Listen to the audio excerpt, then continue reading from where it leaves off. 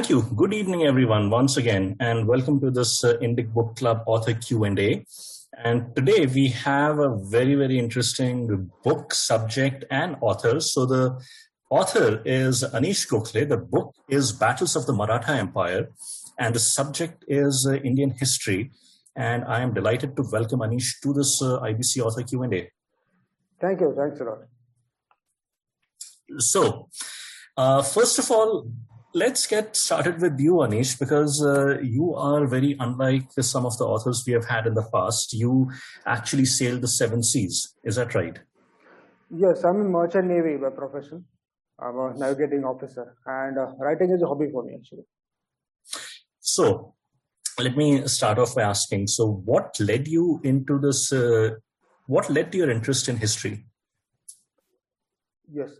Before I come to that, I would just take a moment to thank Indic Academy for this, not only this author session, but for all the support they've given to me as an author throughout not only this book, but even my previous book, Brahmaputra.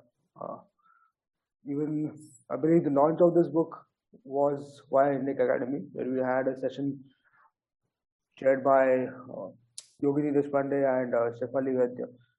And then throughout the journey of this book, Indic Academy has been a huge help, getting the book out to a lot of people. So many thanks for that. So absolutely. And one note to our viewers that, first of all, and I should have said this at the very beginning, but I'll say it now, this will be available on YouTube in a few days. So you'll be able to watch it and it will be available online. Second, if you have any questions, please send them via the chat or the Q&A window. And once we are done with the Q&A, we'll open it up for questions, and I'll go through the questions received on chat, and we can ask Anish those questions. And we should also be going live on Facebook. So while I ask you that question, Anish, so what led to your interest in history and specifically Maratha history? Because, you have also written, your first book was Brahmaputra and on the Ahom battle, but your primary area of interest, right, and expertise has been Maratha history. So can you answer these two questions, history and why specifically Maratha history? So I've been fond of reading, writing right from a very young age. I've also been very fond of trekking, hiking, which in Maharashtra you find a lot of opportunity to do. And a lot of hill forts with a very colorful and varied history. Very inspiring history also. So somewhere from that, my interest in Maratha history has been generated.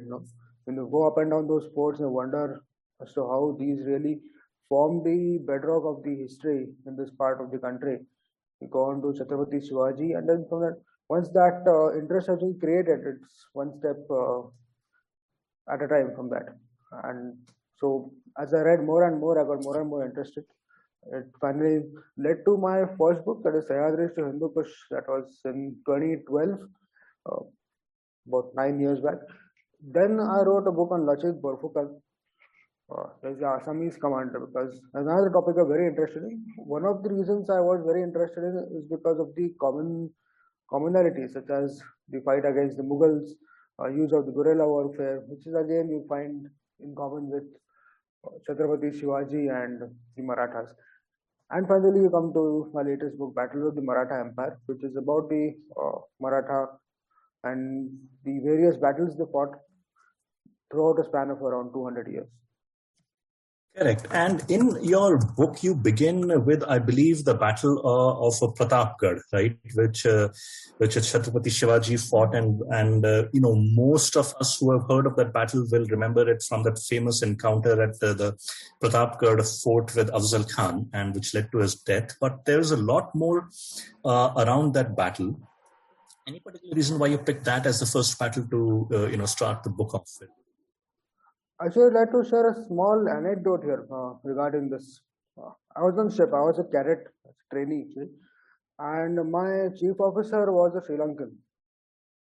Obviously, he had absolutely no idea about Chhatrapati Shivaji or Mughals or anything. there was something in the news regarding Chhatrapati Shivaji, maybe something to do with the politics of India. Anyhow, so he asked me one morning, why is Chhatrapati Shivaji so great for you people? And for me, it was that this is not a question you're supposed to ask him. This is a question you know the answer to. But I actually couldn't answer him in a short, concise manner.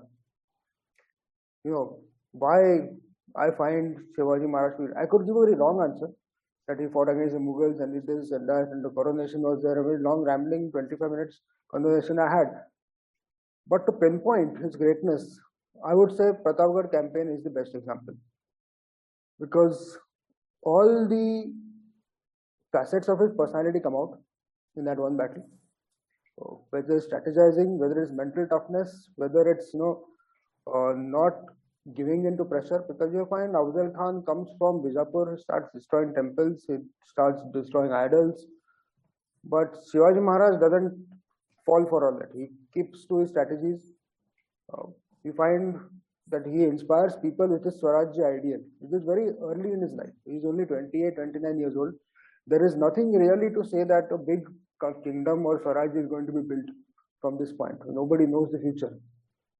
But you have somebody like Kanoji Jedhe who believes in this ideal and gives up his entire Jagir or Watan and goes with this idea called Swarajya. Then you have a very strategic placement of soldiers. You find Shivaji Maharaj is also, involved in you can imagine his mental state when you find his own wife has died during the course of this entire campaign. But he still doesn't say that let's suspend everything and go back, because he has committed so much politically to it that he cannot have that decision in his hand. In spite of all this, in spite of knowing that Afzal Khan has before in his life killed people after coming to a meeting. It is not the first time. Afzal Khan already done it once before in 1638, where he has called somebody for a meeting and killed him. So this is And Afzal Khan was a physically very imposing person, right? Yes. He's physically very imposing. He is probably about 10-15 years older than Chhatrapati Shivaji, who is just about touching 30. So, physically it will be a huge difference for him. So all these things put together, I've decided to put the Pratapgarh campaign really shows Chhatrapati Shivaji's personality in all its splendor. And if you look at this, right, there's one more battle that I want to talk about, which is the Battle of the Salher, I think, which took place in 1672. Yes. So in the meantime, you start off your book by describing Chhatrapati Shivaji's strategy of he took fort building to the level of a science and art, and the forts were all. I mean, I think you write in your first chapter itself that the first indication or the surest proof that a particular on top of a hill a structure served as a fort was if you found a pond there for water. Yes. So tell us a little bit about what led to Shivaji getting into this fort building as a strategy for protecting his kingdom or expanding it. And there's another related question, but I'll ask that a little later. But can you talk about that Shivaji, Chhatrapati Shivaji's strategy of forts? Yes. So forts had existed in Maharashtra even before Chhatrapati Shivaji. But what he did was that he took them to a different level. He did a lot of changes. One of them was to see to it that there was sufficient water supply. In fact, there is a book called Ajna Patra, which has been authored in 1715 or 1716 by Ramchandra Pant Amatya, who was one of his ministers. This is many years after his death, that is Chhatrapati Shivaji's death. And in that book, we find the entire administrative qualities of Shivaji Maharaj. Coming to fort, specifically it is mentioned that before we take up the work of any kind on the fort, any kind of want to build a wall, defense, want to put soldiers on it, want to build houses on it, first and foremost, you should take care of the water supply, which is, I think, a very practical, logical, and common sense statement, which unfortunately we keep missing out on even today when we're planning our cities and towns. So first, take care of the water supply, because that is from where all life is going to start. If you don't have water, there is no point having a big garrison on the fort. You're going to need water for the soldiers, water for the elephants, horses, camels, everybody.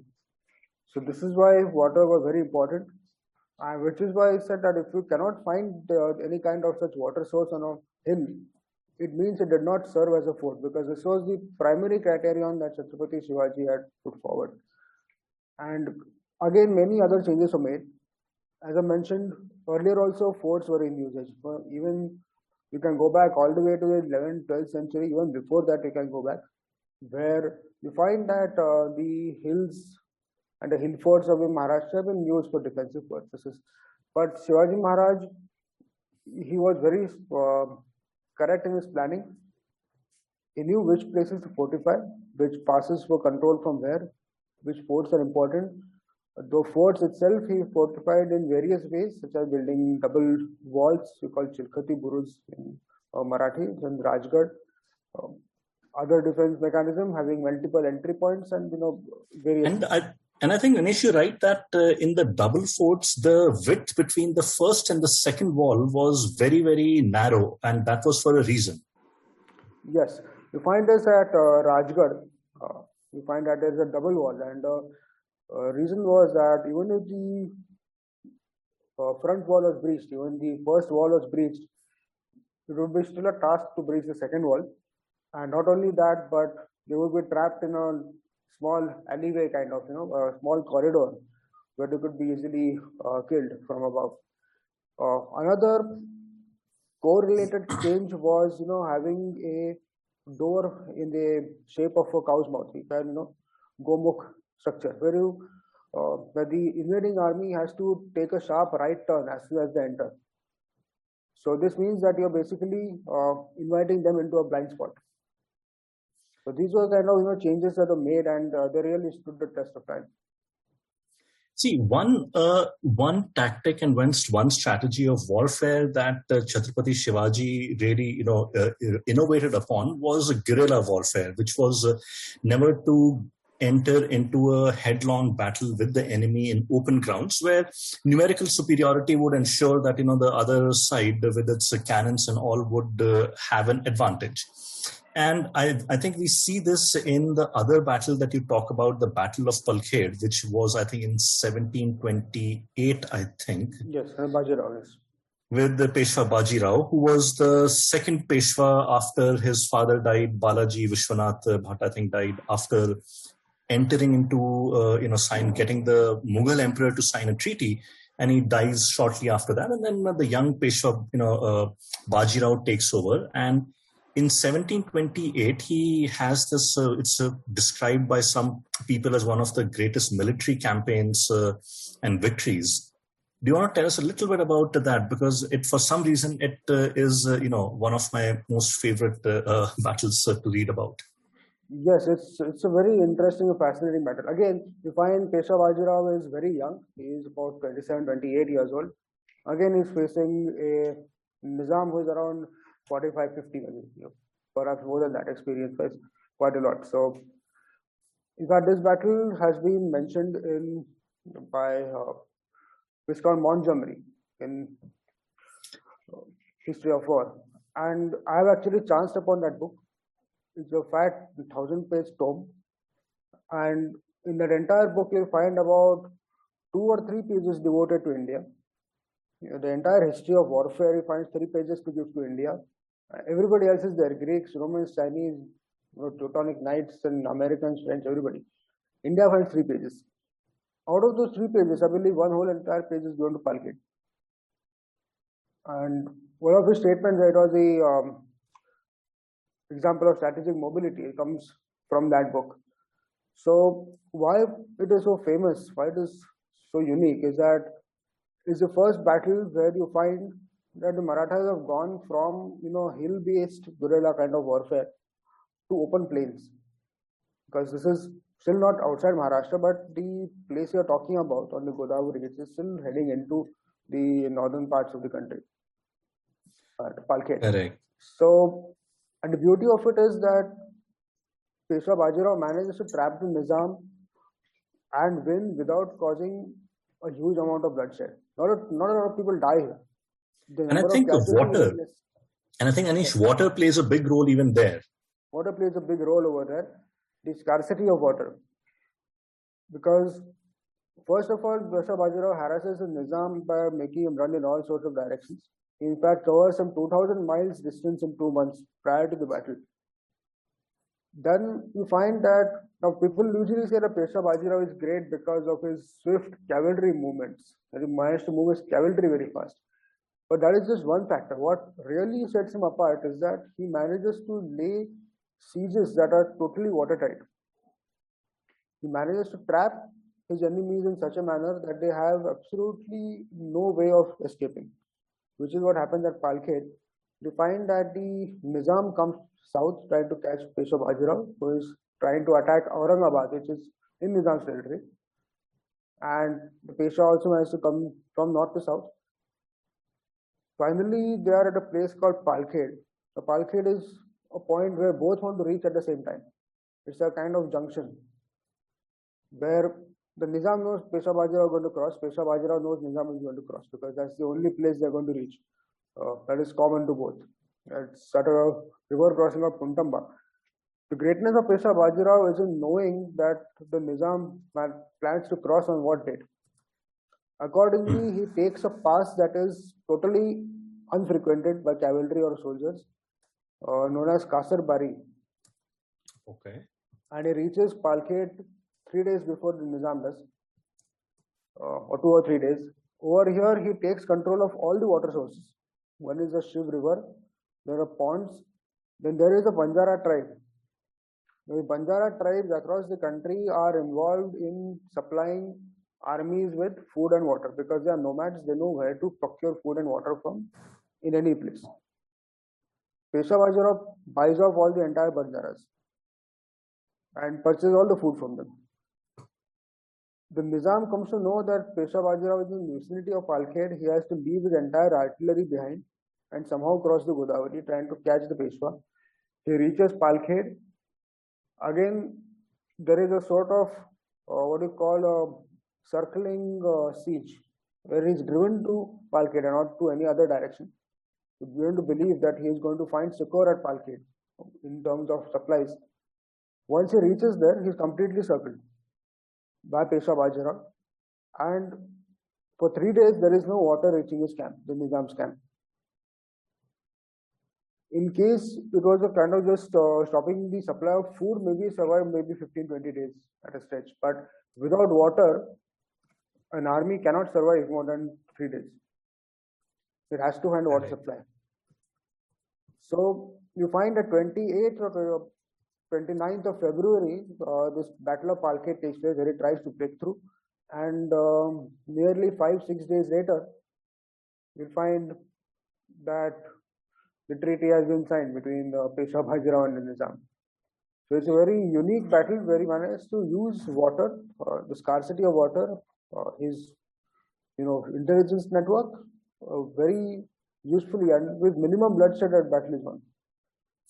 And I think the Nizam signed the treaty, and a few years later he went back on the treaty, and there was another battle, I think, between the Peshwa and the Nizam that was fought a few years later. But we'll not talk about that one. Now, see, I want to spend some time on a very, very interesting, pivotal moment in Indian history from 1757, where you had the Battle of Plassey, and about 3-4 years later, it is followed by the Third Battle of Panipat. And I think in 1772, there is yet another battle. And then in 1775, I think you have the First Anglo-Maratha War, right? Yes. So 1757 is usually referred to in a very, kind of a pivotal sense, that this was what marked the ascendancy or the beginning of the ascendancy of the East India Company rule in India, where they defeated Siraj-ud-Dawla and all. And you say that the real pivotal battles really came later, but I want to start with the third battle of Panipat in 1761.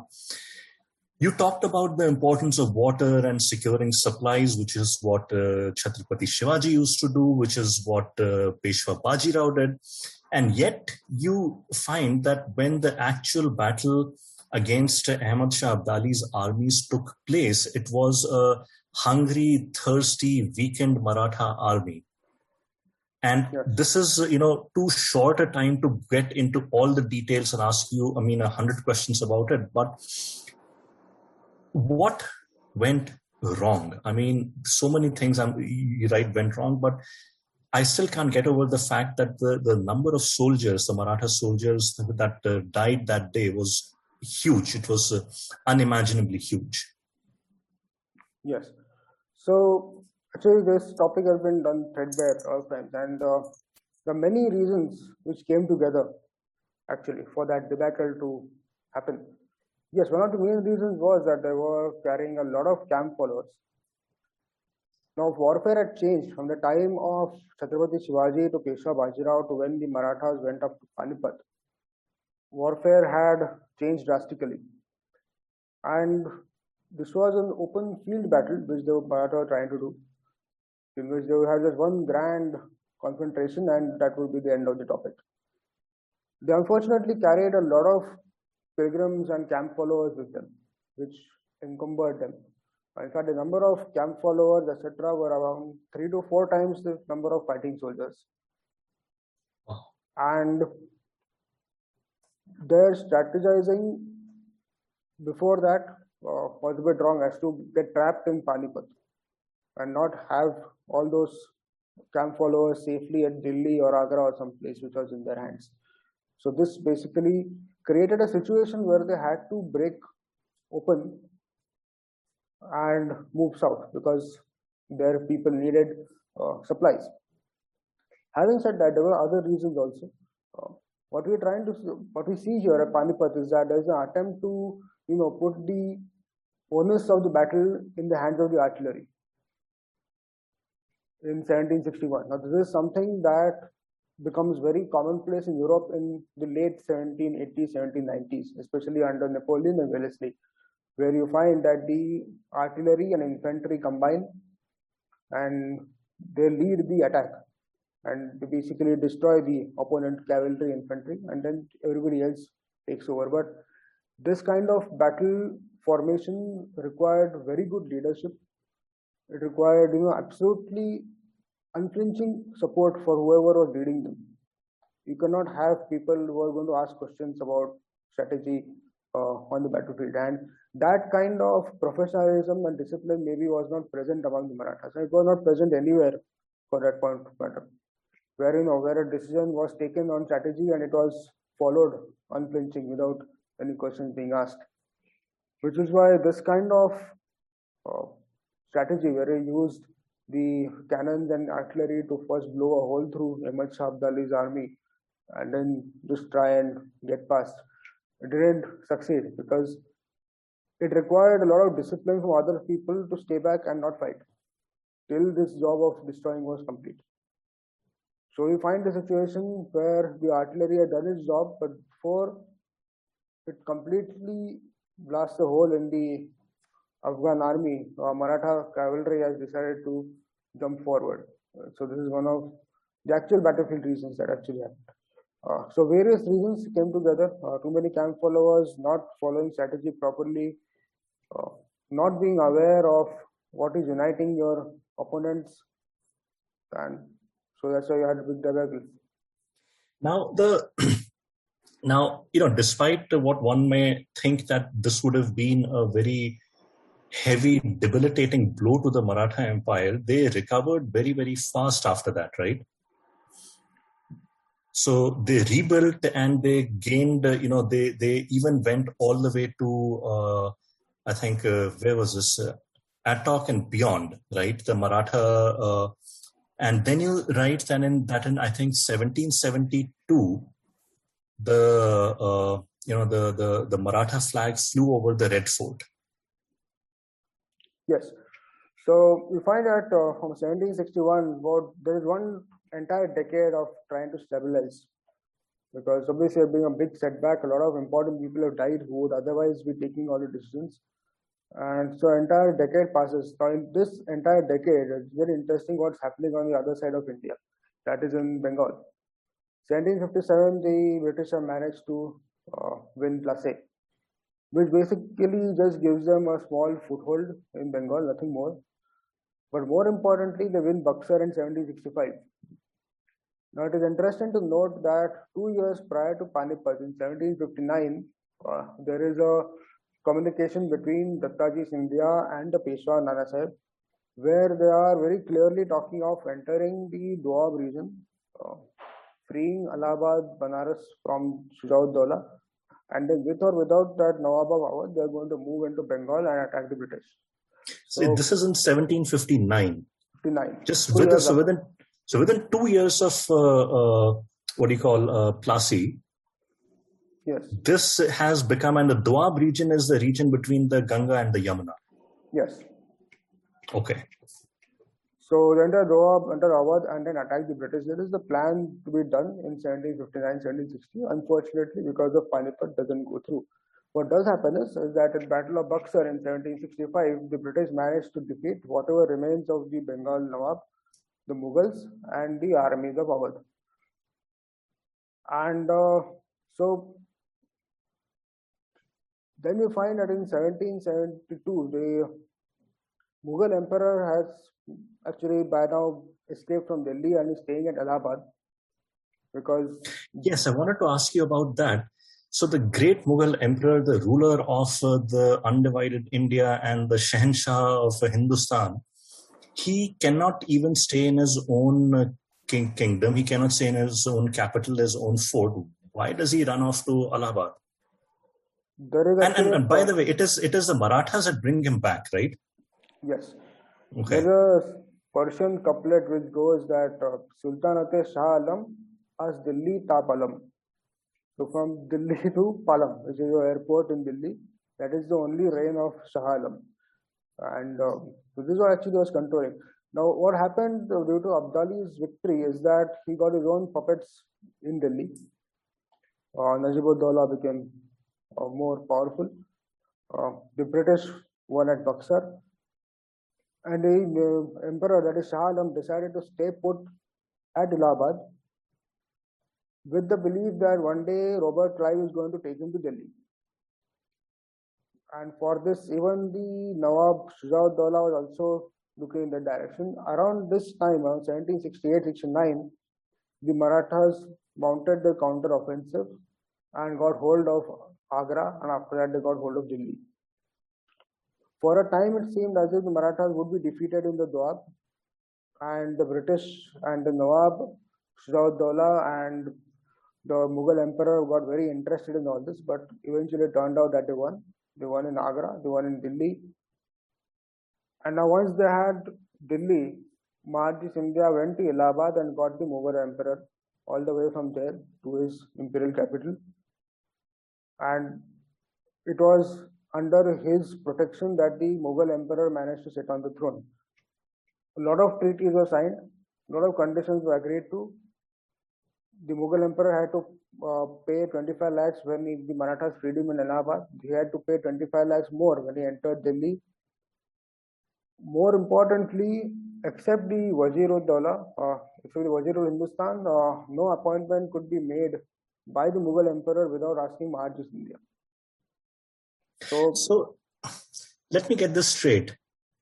The Mughal Empire did not end in 1857, as we are told, with the deposition of Bahadur Shah Zafar. From what you're telling me, by the 1760s and early 1770s, the Mughal Empire existed in all but name. It was the Maratha flag that flew over Red Fort. Correct, because especially if we go by the Treaty of 1771 between the Mughal and Mahadji Scindia, it is very clearly mentioned that except the appointment of the Wazir, everything else he has to take permission from the Marathas. The Maratha flag was flying on the fort. Later on, out of courtesy, it was taken down, but again they hoisted it in 1788. So, more or less. I think towards the end, perhaps one of the last chapters, if not the very last chapter, is that why didn't the Marathas, if they had so much of control, why didn't they simply throw out the Mughal emperor and install themselves in Delhi? And you cover that in some detail in your book, but in your chapter, but one of the points you raise is that even the third battle of Panipat was instigated under the slogan of Islam is in danger. Yes. And so was that a credible enough reason for the Marathas to have control over the Mughal Empire in all but name, but not, take the final step of throwing out the Mughal emperor and putting the Maratha emperor, yeah. Yes, I believe so, because you're looking at a very vast swathe. Yeah, sorry, I'm here. I'm just very vast swathe of territory, which would be influenced by Afghans and Turks and all this. Because even when you say the Mughal Empire fell, it means that the central authority of the Mughal waned, but it gave rise to Nawab of Awadh, it gave rise to Nawab of Bengal, it gave rise to Fauzdars in Punjab. It allowed people like Abdali a lot of more leverage.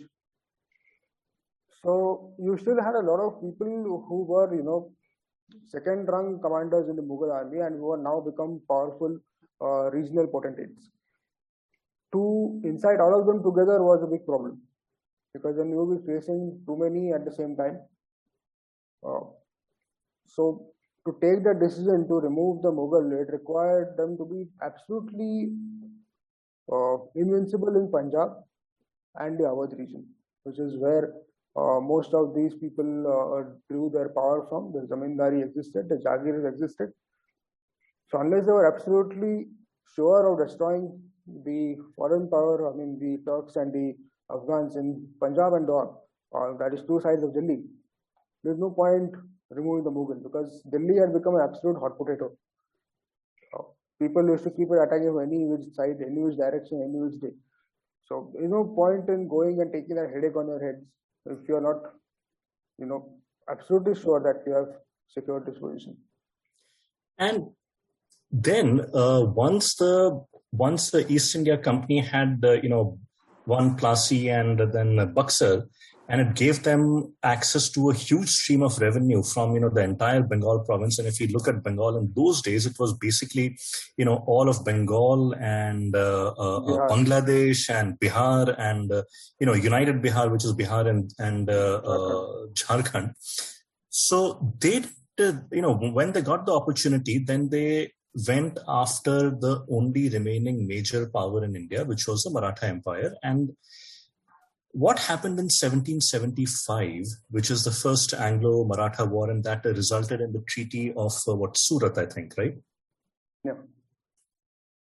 So what was that? And because, see, from 1775, then we have, I think in 1882, 1802, 1803, we have the second Anglo-Maratha war. And then basically, by the time, I think you write that the Peshwa Bajirao II realized that the treaties that he had signed were going to finish off the Maratha Empire, it was too late. He couldn't do much, and then in 1818 was the formal end of the Maratha Empire as we know it.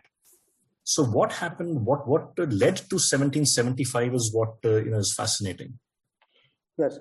So what happened due to Buxar and Plassey is that the British got a base in the east of the country. So two things happened. One is that not only Buxar and this, but after the Nawab of Awadh, Shuja-ud-Dawla, in about 1773, in fact, he signed a treaty with the British to protect him against the Marathas.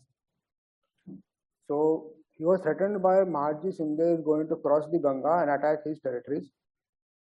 So to avoid that, he decided to write a letter to the British government and ask for their protection. This is 1773. Due to these things, one is that they got access to a large portion of land in India, to tax that land, to raise their own army. Secondly, they got access to saltpeter in Awadh. which is even today in very large quantities, and it is the main ingredient of gunpowder. Also, they got access to steel, that is iron ore and tin, copper in that Awadh region. So they got a very firm base from where they could build. Coming to the first Anglo-Maratha War, there are various reasons why the British decided to suddenly poke their nose in Maratha politics. The primary reason from the British side of view was that the Marathas had decided to give outposts to the French along the western coast, especially to a French officer called Lubin. This is, you should remember, very close to the American War of Revolution. Very close to American Revolution, 1776. So the East India Company is looking at losing a huge market across the Atlantic Ocean, where again the French are poking them around. And to lose that, and at the same time also lose their influence in India was something they could not handle. So the main reason was this, that they could not have a French colony in the western coast, which extrapolated into meaning that they had to do something about the Marathas who were granting the French their trading outposts. So this basically led to the first Anglo-Maratha War, and they also knew that they had somebody like Raghunath Rao who was willing to side with them. So from the British point of view, it was a kind of war where they could, they believe it was an easy case of winning against the Marathas, who were supposedly technically inferior. And since they had, up to that point, up to that Battle of Vadgaon, the first Anglo-Maratha War, the British actually haven't lost anything. They won at Plassey, they won at Buxar, they have managed to put the Nawab of Awadh in their pocket. They have, in fact, defeated Mallarao Holkar also, who is one of the greatest commanders in 18th century India. He's defeated, the East India Company defeated him at Kora near Allahabad in 1764 or 65. So given this kind of history behind them, they obviously believe that it was easy to topple the Maratha Empire, or at least get past Pune, which is what led to the first Anglo-Maratha War. Now, again, you write in one of the chapters that even, and this is before the third Anglo-Maratha War, you write that even if the Peshwa had the resources and everything, intelligence was abysmal. Intelligence basically did not exist on the one hand with the Marathas at that time, and the British, you say that they had so much intelligence they actually knew what the Peshwa was eating for lunch. Yes. So again, to go back to the first Anglo-Maratha War, 1775, 75 to 82 actually, in which the Battle of Vadgaon was a very pivotal battle, because that was the campaign that was supposed to put the Peshwa out of the reckoning. But as it turned out, the Marathas won. After losing this, it's important to see how the Marathas reacted to it and how the British reacted to it. The British found out that their main problems were two. One was that their intelligence had completely failed, because they had believed that Maratha Sardars such as the Scindias and the Holkars are going to desert Pune, and they're going to, join the British as soon as they see some redcoats in the vicinity. And many other information tidbits are supposed to be correct, but to turn out to be disinformation fed by Nana Fadnis himself. So one, intelligence had completely failed. Second, they found that the infrastructure that was present between Mumbai and Pune for carrying their guns wasn't sufficient. They had guns of a different caliber, and it took a lot of time to carry those guns up the Ghat, and it took a lot of time to maneuver those guns in the Ghat, with the result that the British lost a lot of lives in the Khandala-Lonavala region of today, or just descending from there. So 1803, when the Peshwa Bajirao II signed the Treaty of Vasai, that is allying with the British, first thing they did was to build a proper road, and it is still today called, very recently it was called Wellesley's Road, after Arthur Wellesley.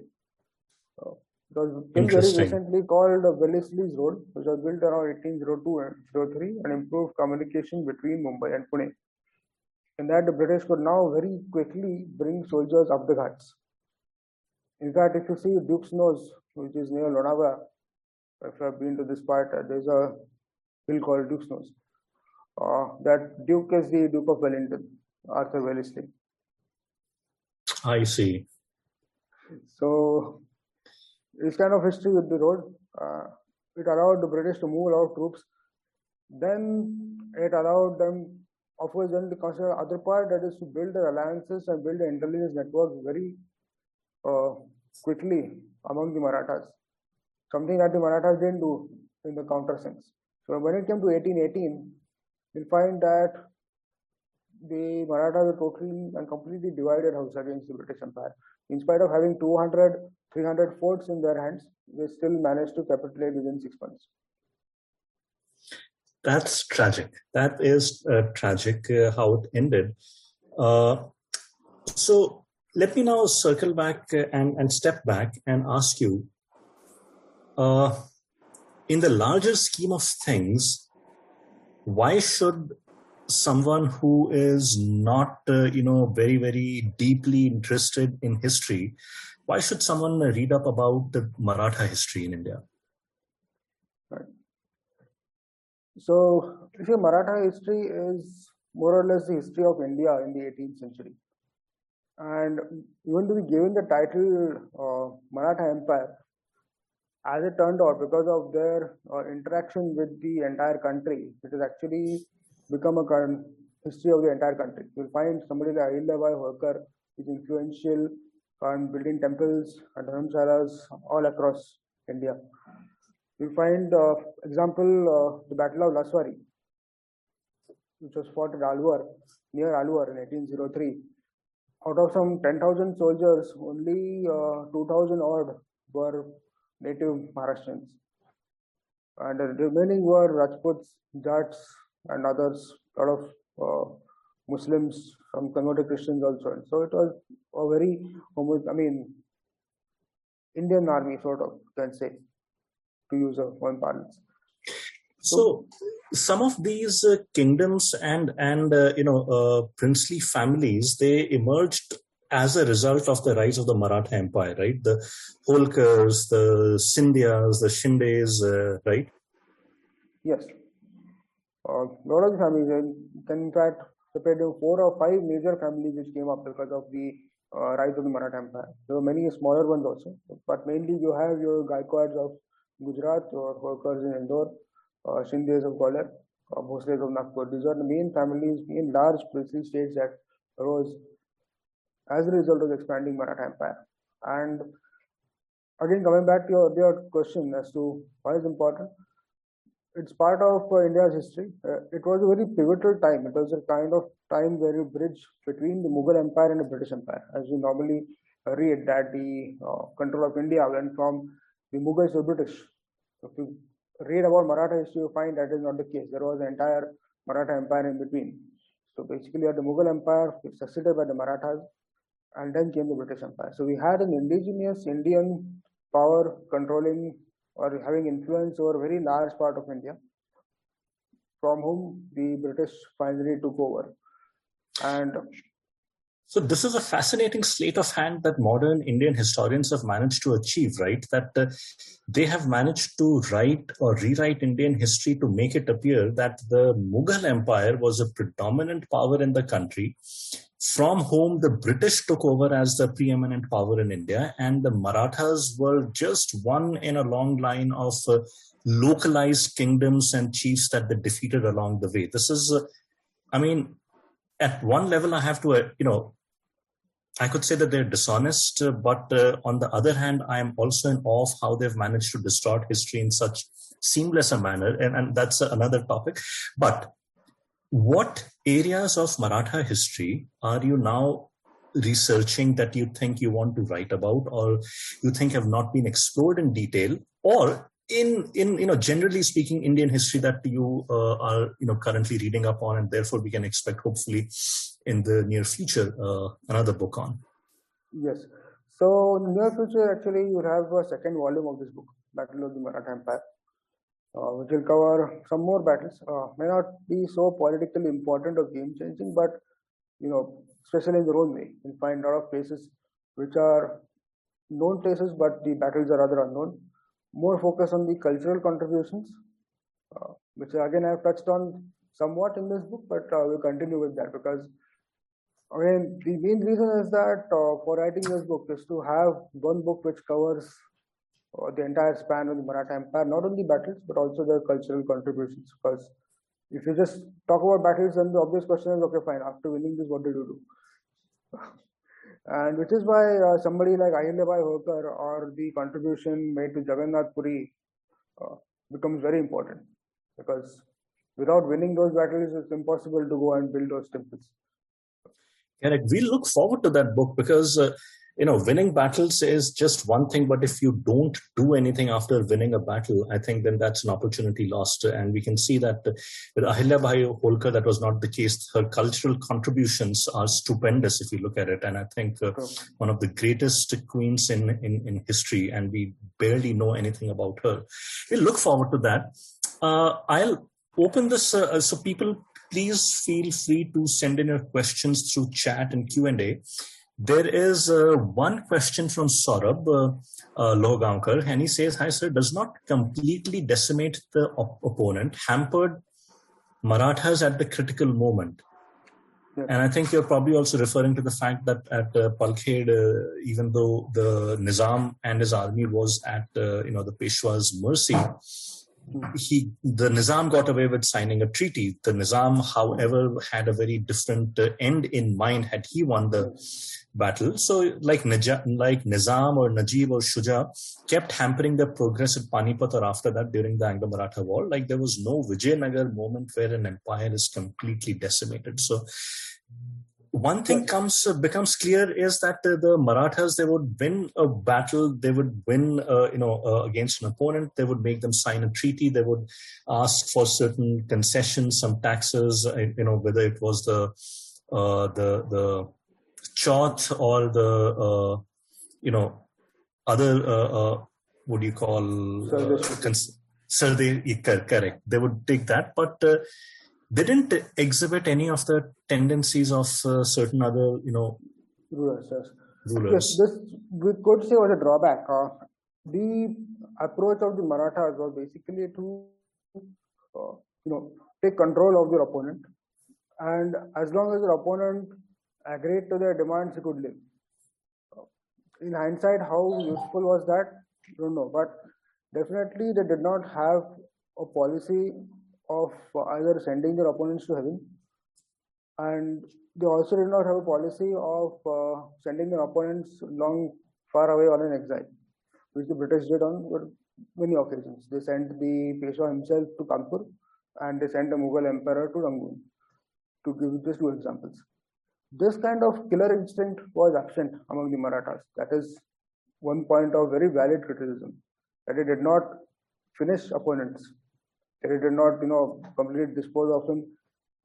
The British were ruthless in this regard, and what it did was that it allowed conflicts to go on for a very long time before they closed. We find that Peshwa Bajirao defeats the Nizam at Palkhed in 1728, and in 1795 we find the Nizam of Hyderabad and Maratha still fighting against each other 60 years later. So the approach was to slowly take away land from the opponent, make him sign treaties. This, of course, meant a much more stable rule over whatever they annexed, because this was done by mutual consent among everybody. The British obviously had to deal with 1857 when the entire policy blew back in their face. But yes, the lack of killer instinct was a problem. There were many examples where opponent rule could have been finished. You can take the example of Hyder Ali also. Hyder Ali basically had deposed the Wadayar kings and assumed power in Karnataka. The Marathas fought against him and they defeated him various times, but then eventually they came around to understanding where they said, okay, Hyder Ali will take charge of the forces who are going to attack the British in Madras. And then that led to Tipu Sultan. So this kind of, approach was, maybe they had thought differently about it, but from the 21st century, it might look like, yes, you don't have that instinct of finishing off opponents. Yeah, it's a fascinating question in itself, why they didn't and what were the consequences. So one question has come in from an anonymous attendee who asks, it is said that the Ganesh Utsav was pioneered by Shivaji Maharaj, which Bal Gangadhar Tilak again started. Similar to Tilak, did Shivaji Maharaj too had political motive to start the Ganesh Utsav? What Tilak started was a very public Ganesh Utsav. That is, so Ganesh Utsav is basically being celebrated in Maharashtra for a very long time. In homes and even with royal patronage. I recently read a book in Marathi, I think it's called Punyache Sukhakarta, and it is a book which gives you details about just Ganesh Chaturthi celebrations in India right from the time of Chhatrapati Shivaji to the very modern times up to Lokmanya Tilak and even a bit further on. So it was not done by Shivaji Maharaj or others to have this sort of communal mixing of people. Because what Lokmanya Tilak wanted to do is to bring people together and fight against the British Empire. And it became a very Sarvajanik public festival. It came out on the streets, the podiums put up, the plays being enacted. There were a lot of skits enacted where the Ganesha kills the British demon and all this started off in the streets of Pune. Prior to that, it was a festival celebrating homes. It had a lot of royal patronage. You'll find many letters, etc., of the Peshwa era, especially. We'll find that lots of money has been given, gifts have been given. So yes, it has been an important festival in Maharashtra for a long time. So Shivaji's time, Chhatrapati Shivaji's time, of course, you had your Kasba Ganpati, which is more or less considered to be the Gram Devat of Pune. Actually, nobody is exactly sure which is the Gram Devat because there are 3-4 contenders for this. But it is considered a very important temple, one of the oldest temples in Pune. And Chhatrapati Shivaji's mother Jijabai is credited to have built that temple, one of the versions of it, 1636. So Ganesha has been a very important deity of Maharashtra right from a very early time. It has continued to the present day. Okay.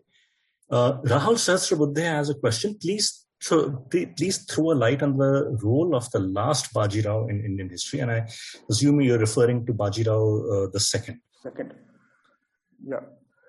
So the Peshwa Bajirao, actually, he came to power at a very weird time. I mean, most unfortunate incident to happen in Indian history was the earlier Peshwa, Savai Madhavrao, dying in 1795-96. It is not clear whether it was accident or he committed suicide or somebody pushed him, but in that year he died. He was only 21 years old. In any other normal circumstance, he was supposed to be the Peshwa for at least next 30 years. It is a normal lifespan of around 50 years. Because he died, Peshwa Bajirao had a chance to come on the Peshwaship. And his role in Indian history was, I guess, signing the Treaty of Vasai with the British, which was a huge blunder, whichever way you look at it, because it meant that the British could now poke their nose into the Maratha Empire affairs. But till that time, the Marathas, at the end of the 18th century, a lot of infighting going on, the Holkars against India, and Peshwa against Holkar, and all this ruckus is going on. But the British were out of all this. They could not, and they were very anxious to find a toehold. They were very anxious to find toehold because a person called Napoleon Bonaparte had managed to reach Egypt. They had taken Egypt, and from Egypt, India is hardly any distance away. It was his stated aim to control this trading route that went to Suez. Suez Canal came much later, but there was an overland route via Suez which had been in existence for a very long time, where you had ships sail right up to port side and then they get the goods off and then went across the desert and then again put them one more ship and took it to Europe. It was a very fast way of moving stuff, and Napoleon basically got hold of the trade route. So the British were very anxious to get the French, who were influencing India at that point of time, out of the country, because there were very real concerns from their point of view that Napoleon or one of the French commanders, a proper French army, going to land themselves in India, and that would be curtains for their British colonies. At this point of time, to sign the Treaty of Versailles, it meant that the British could have a toehold in Indian politics. They immediately declared war against Scindia and the Bhosles of Nagpur, which led to the Second Anglo-Maratha War. So basically, we talk about Peshwa Bajirao II. His actions contributed to the Second Anglo-Maratha War. Interesting. There's one more question. This has come from Samir Patel. Do we know anything of the intelligence network of the Marathas? It's a very broad question. Very broad question. So one thing is that there is no documentation available for intelligence networks, which is very obvious. Correct. So you have to see in terms of results achieved. Now, for example, you have some names here and there. Bahirji Naik, for example. But just like you have a name like Ajit Doval. Ajit Doval is part of your intelligence apparatus, but obviously he is not doing everything. There are a lot of nameless, faceless people who are actually doing Ajit Doval himself doing the work. But there are nameless people who are in the shadows working and keeping the country safe, whose name will never be known, who will never be shown on any official records. But we know that the work is happening because you and me are sitting comfortably having a Zoom chat. So, correct. Absolutely. You find throughout Maratha history or any history, you find a lot of incidences where intelligence has played a crucial role. Afzal Khan's killing is one example. The Shaista Khan episode is one more example where he gets his fingers cut. It is impossible that without somebody going there, having a complete knowledge of what's happening inside that camp, Shivaji Maharaj would have attempted that kind of adventure. Very true. And so on, you find a lot of instances where the result shows that some inside information had become available to them, which has been via spies and intelligence networks. Very true. So, Anish, this brings us to the close of the Q&A. And very thankful to the audience, to the participants who sent in their questions. And I want to thank you for taking the time to come on this Q&A and also answer not just the questions, but to shed light on so many things that, when these are facts known to some of us, they are present in books. But I think when someone like you brings them together and weaves a very coherent narrative, I think it just brings history alive to everyone. And we have sent out, so Indic Book Club has sent out some copies of Anish's book, Battles of the Maratha Empire. This book is available on Amazon, and it is available, I believe, both obviously as a paperback, but also as an ebook. Yes. So you can read this book in either of the two forms, and I would encourage you to follow Anish at Author Anish on Twitter. And please do engage with him, get copies of his book, read it, share it, distribute it with others, talk about it. If you read the book and if you like it, I would also encourage you to leave a rating and a review if you can on Amazon, because it is one of the ways in which people get to know about, and it helps them make decisions about purchasing a book. And finally, do follow us on Twitter at Indic Book Club, and also join our Facebook group at facebook.com/groups/Indic Book Club.